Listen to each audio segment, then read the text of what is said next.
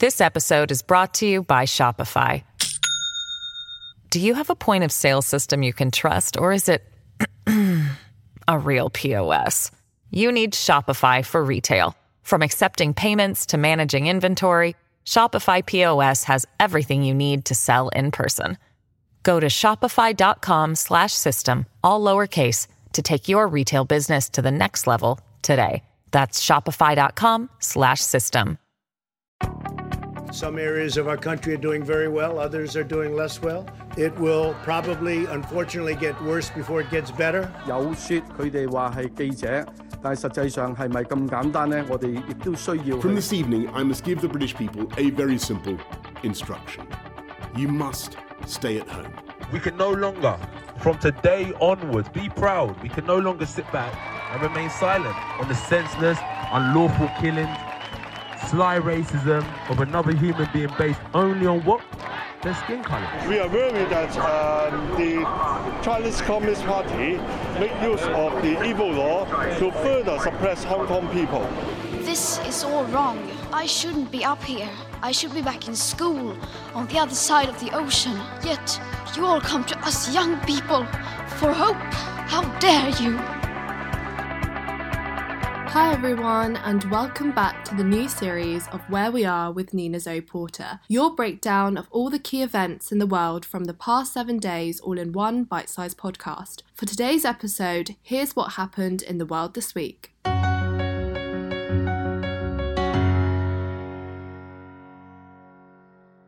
And just some breaking news. The UK government is now joining the American government in advising against all travel to Ukraine. Also, UK nationals in Ukraine are being told to leave, while commercial means are still available, and they are also withdrawing more embassy staff.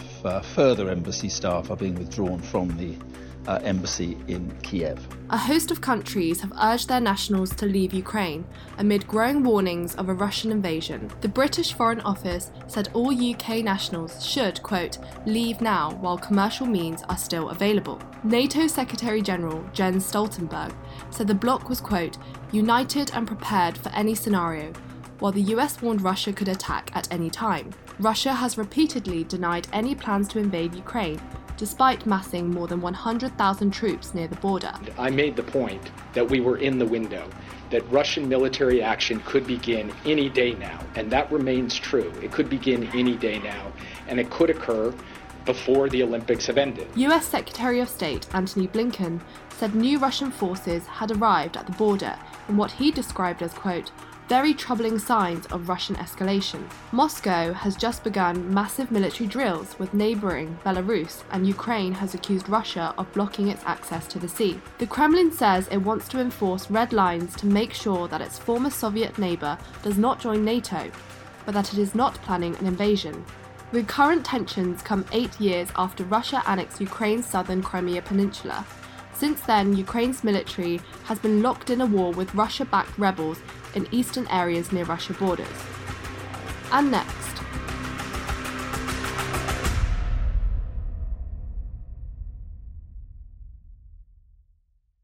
The government of the United States, namely the Biden administration, after leaving Afghanistan, added insult to injury by seizing the funds of the Afghan Central Bank, about $9.5 billion. So we have a situation in Afghanistan right now where 7 million children are in the process of starving to death. The US government is planning to use $7 billion in assets frozen from the Afghan effort to compensate victims of the 9/11 attacks and for relief efforts. Washington, D.C. froze the money after the Taliban took power last year, but has been under pressure to find a way to use it without aiding the militants. A Taliban spokesman condemned the move, calling it theft and a sign of moral decay, a move which came in an executive order declaring a national emergency. As for the funds, President Biden's order formally blocks them and instructs US financial institutions to transfer them to a consolidated account at the Federal Reserve. The money, along with another $2 billion held in Europe, the UAE and elsewhere, is primarily the proceeds of international assistance given to Afghanistan over the last 2 decades. Afghan refugees have protested against the move.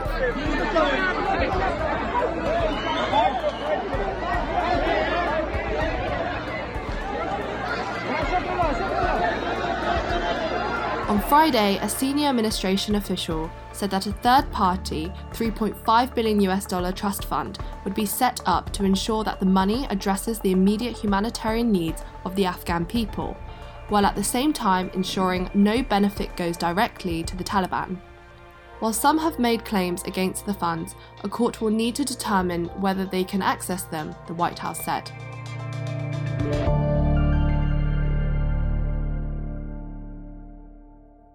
We'll be back with a third story from the world this week after this short break.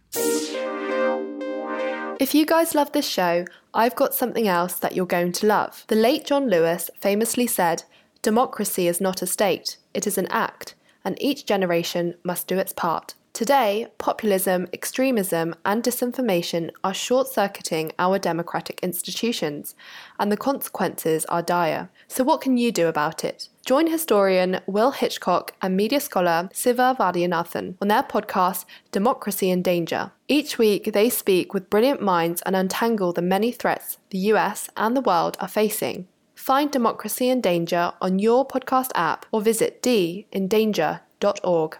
That's DINDANGER.org, or just look up Democracy in Danger wherever you get your podcasts. This episode is brought to you by Shopify. Do you have a point of sale system you can trust, or is it a real POS? You need Shopify for retail. From accepting payments to managing inventory, Shopify POS has everything you need to sell in person. Go to shopify.com/system, all lowercase, to take your retail business to the next level today. That's shopify.com/system.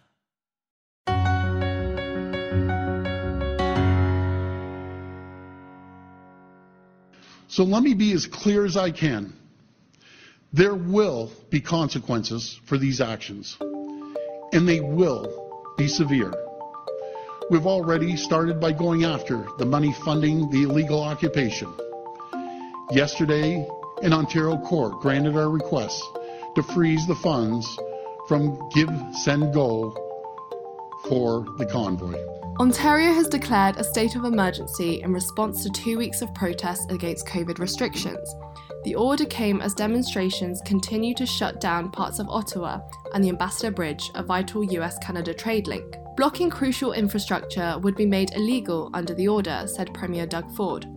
Protesters could face up to a year in jail and $100,000 Canadian in fines. Mr. Ford said the order would apply to anyone impeding the movement of goods, people, and services along international border crossings, airports, ports, and major highways. The Canadian province will also provide additional authority so that the personal and commercial licenses of protesters who do not comply may be cancelled. The countrywide protests against COVID-19 vaccine mandates are poised to enter their third weekend. This is far not about a vaccine and a health issue at all. It's an agenda, and if we don't understand that, we are totally lost. We are totally lost. A so-called Freedom Convoy was organised last month in response to the introduction of a new rule that all truckers must be vaccinated to cross the US-Canada border or quarantine upon their return. The protest has since grown into a border challenge to all COVID health restrictions.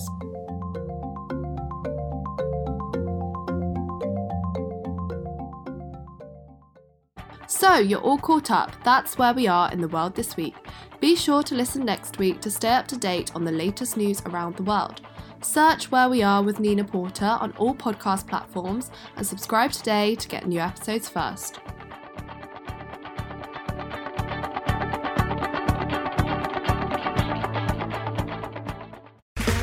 Okay, round two. Name something that's not boring. A laundry? Ooh, a book club. Computer solitaire, huh? Ah, sorry, we were looking for Chumba Casino. That's right. ChumbaCasino.com has over 100 casino-style games. Join today and play for free for your chance to redeem some serious prizes. ChumbaCasino.com. No purchase necessary. Void where prohibited by law. 18+ terms and conditions apply. See website for details.